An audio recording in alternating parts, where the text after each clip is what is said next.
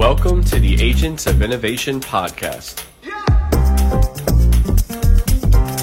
where we feature conversations with entrepreneurs, philanthropists, and artists. Okay, welcome back to the Agents of Innovation podcast. I'm your host, Francisco Gonzalez, here today at the Miami Book Fair. We're getting the pleasure here to interview an author, Harold Hughes. Harold, welcome to the Agents of Innovation podcast. Awesome. Thanks for having me. I'm excited. Yeah, well, Harold, tell us a little bit about where you're from and a little bit about your background. Yeah, so I'm a first-generation American. My family's Jamaican.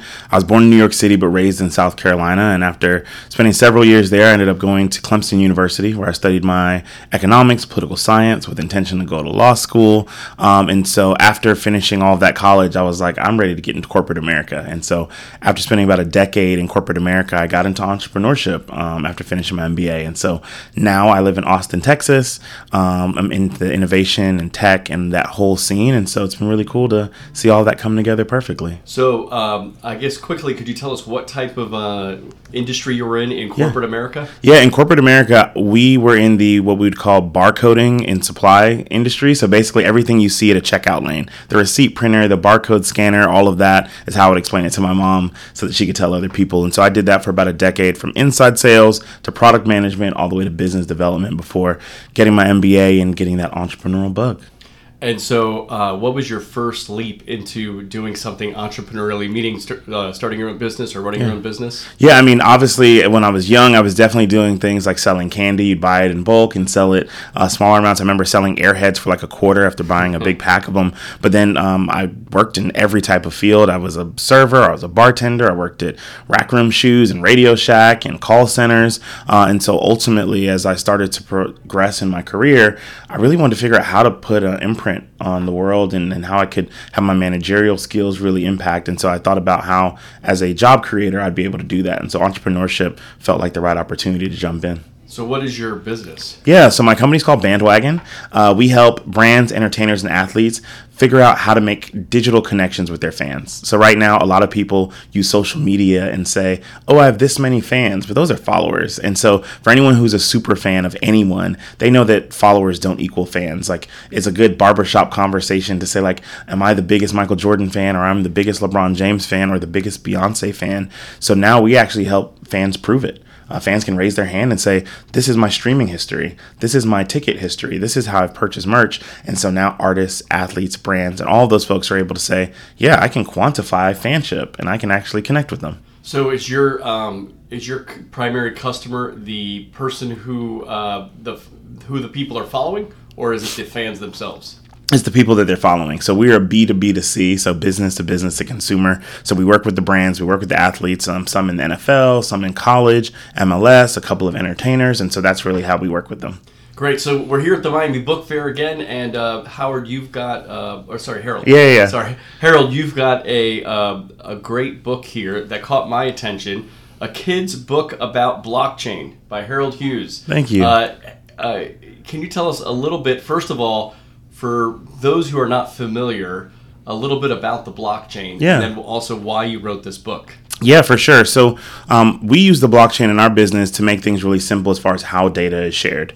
The blockchain is super, super simple. If you take a second to know it, it's two pieces, and I talk about it in the book. You've got blocks, which are just ways that data is stored, and you've got a chain, which is basically a history. One of the examples that I like to give about it is if all of us were in a big, psychology 101 class at Clemson, we had hundreds of people in the class. It was very likely that the people in the front, depending on how loud the teacher was speaking, could hear things differently than the people in the very, very back. So the professor may say 17, and the people in the front may write 17 in their little personal Mead notebook. But in the back, you may have heard 7D. But in the blockchain example, you could imagine all of us participating in like a Google spreadsheet where it's all collaborative and we're all able to see a clear line of information. And so as people say 17 and other people say 70, you're able to have consensus and voting mechanisms to say, oh, actually the correct information is 17. This is our point of truth. Everyone operate using 17 as our data point. And so you can think about that differently of saying if one person just had a notebook versus everyone sharing a Google sheet, that's really a big differentiator. So the blockchain helps organize information in such a way, but that's just the beginning of it. So I'm super excited to see so many kids playing around with it, understanding how it can impact their lives. And of course, that's going to shape the world for all of us. So the blockchain may be the future. Oh, absolutely. Why did you write this book? What is it called again? A kid's book about blockchain. I wrote it because I wanted my son to be able to explain to his, at the time, I guess, kindergarten and first grade friends what dad does for work. And so there's a lot of jobs where it's easier to explain it, and I understand how complex the subject is. And so I literally sat down and said, okay, I'm going to talk about what a database is. And as a 6-year-old, you have no idea what a database is. But I could say, okay, data is stored in a database. And so none of that makes sense. But if I say, where do you store your books? On a bookshelf. Where do you store your plates? In the cabinet. Where do you store your toys? In a toy bin. Okay, so toys are data, and a toy bin is the database. And so from there, we're able to actually say, this is an opportunity for us to help educate and then also create this beautiful world for folks to kind of imagine what they can do with the technology. Yeah, so it's funny. I see kids today. They're just glued, like it's like they're to the screens. They're like born with a smartphone. Oh yeah, it's they're wild. Born with a screen. They're born with all these things everywhere. So it seems like also young kids, maybe not 6, but maybe 12 or 15 or 20. They're teaching the older folks, right? Even people 30, 40. For sure. How things work technologically. Yeah, right? Maybe they're able to build a website easier. They're able to build an app easier. Of course. All these sorts of things. So it's interesting that you're teaching your son about the blockchain, but it seems because the blockchain's maybe a little more complex than just using a video game or something like that.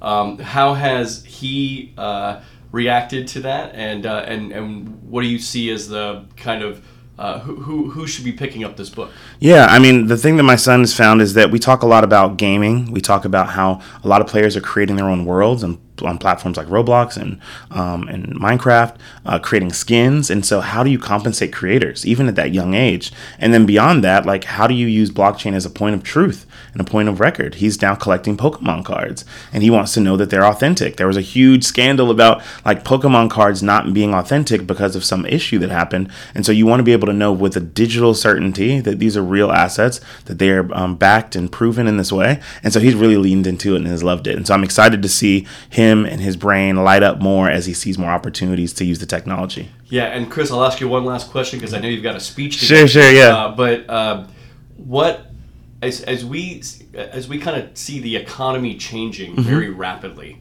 I mean, you're in a lot of the digital space. You're working with influencers. You're working with other brands. How can people think about adapting to the current economy, especially an economy that may be on the blockchain pretty soon? Yeah, I mean, I think the biggest thing is realizing that we're in a global economy, and that while we sit here in the United States and our currency is very strong, every country doesn't have that privilege. And so I'm really excited and hopeful that we'll see more from our government and our leaders to continue to be embracing of this technology to allow us to break down barriers, be more collaborative with our global neighbors, and participate in the economy in that way. So I think that blockchain has a lot of great applications still to happen. One of the most notable, obviously, is in the cryptocurrency space, but I wrote this book to make sure that folks knew that there's much more beyond crypto. And so I'm really excited for folks to pick it up. So if you're interested in learning a little bit more about this nebulous sounding tech that you may not know much about, I like to say that this covers 6 to 60 as far as educating. And so from my kid all the way up to my mom, we like to try and focus on educating folks on the blockchain. Well, it seems like since it's written for kids, almost anyone could understand it. Absolutely. Maybe it's a good intro for anybody. Yeah. So where can people find a kid's book about blockchain? So we are sold through our publisher, A Kids Co. So you go to akidsco.com, or you can go on Amazon and it'll be at your house in 2 days. So you can check it out. Fantastic. How can people follow you and reach you? Yeah. So you can find me, Harold, on LinkedIn. You can find me, One Bandwagon Fan on Twitter. And then if you're interested, the number one or the ONE Bandwagon Fan, and that great point. And then on Instagram, if you're into food and all the other things I post about family and entrepreneurship, you can check me out on Instagram at HaroldPH. Well, Harold, I just want to say thank you for being on the Agents of Innovation podcast. Thank you for being an agent of innovation and an author here at the Miami Book Fair. Really appreciate it. I appreciate it, man. Have a good one. You too.